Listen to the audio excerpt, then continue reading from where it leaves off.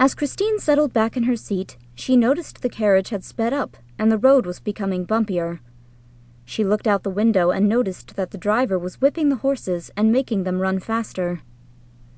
When Christine saw 3 horsemen chasing after her carriage with great speed, her heart sank. She had heard about the highwaymen in this part of the country, but she never thought she would meet one face to face. After all, she had no riches. All 3 highwaymen wore black masks that covered the upper portion of their faces, with round holes for their eyes. They wore black pants and shirts. Their black horses were lean and ran at a speed that Christine had never seen before. She was shocked to see that the highwaymen were gaining on them without any effort. Realizing they were going to be overtaken, Christine unhooked the golden chain from around her neck. It was a simple necklace with a golden cross, representing her faith in God.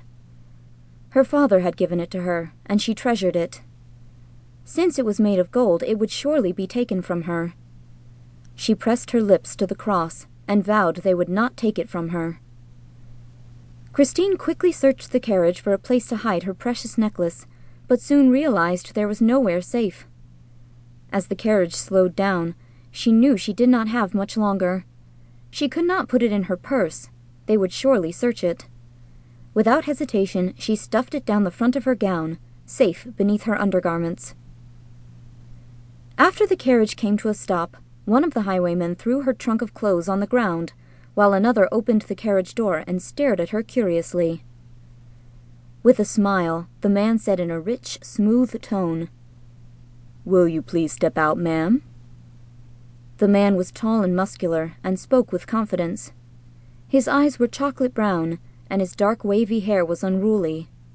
He was an imposing figure, over 6 feet tall, and his chiseled jawline gave him the appearance of a man with authority. Christine was surprised by his demeanor and hesitated.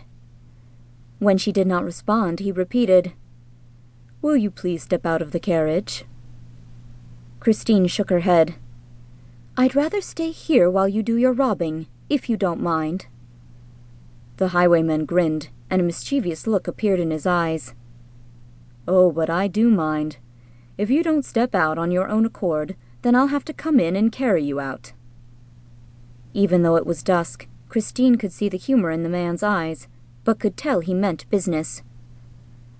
With a nod, she said, "Very well, if I must. I see no need for it, though. I have nothing of value." "We'll be the judge of that, ma'am. I promise no harm will come to you." Christine did not trust his word, so she narrowed her eyes and said with as much spunk as she could muster, "You had better not try anything, or you'll be sorry."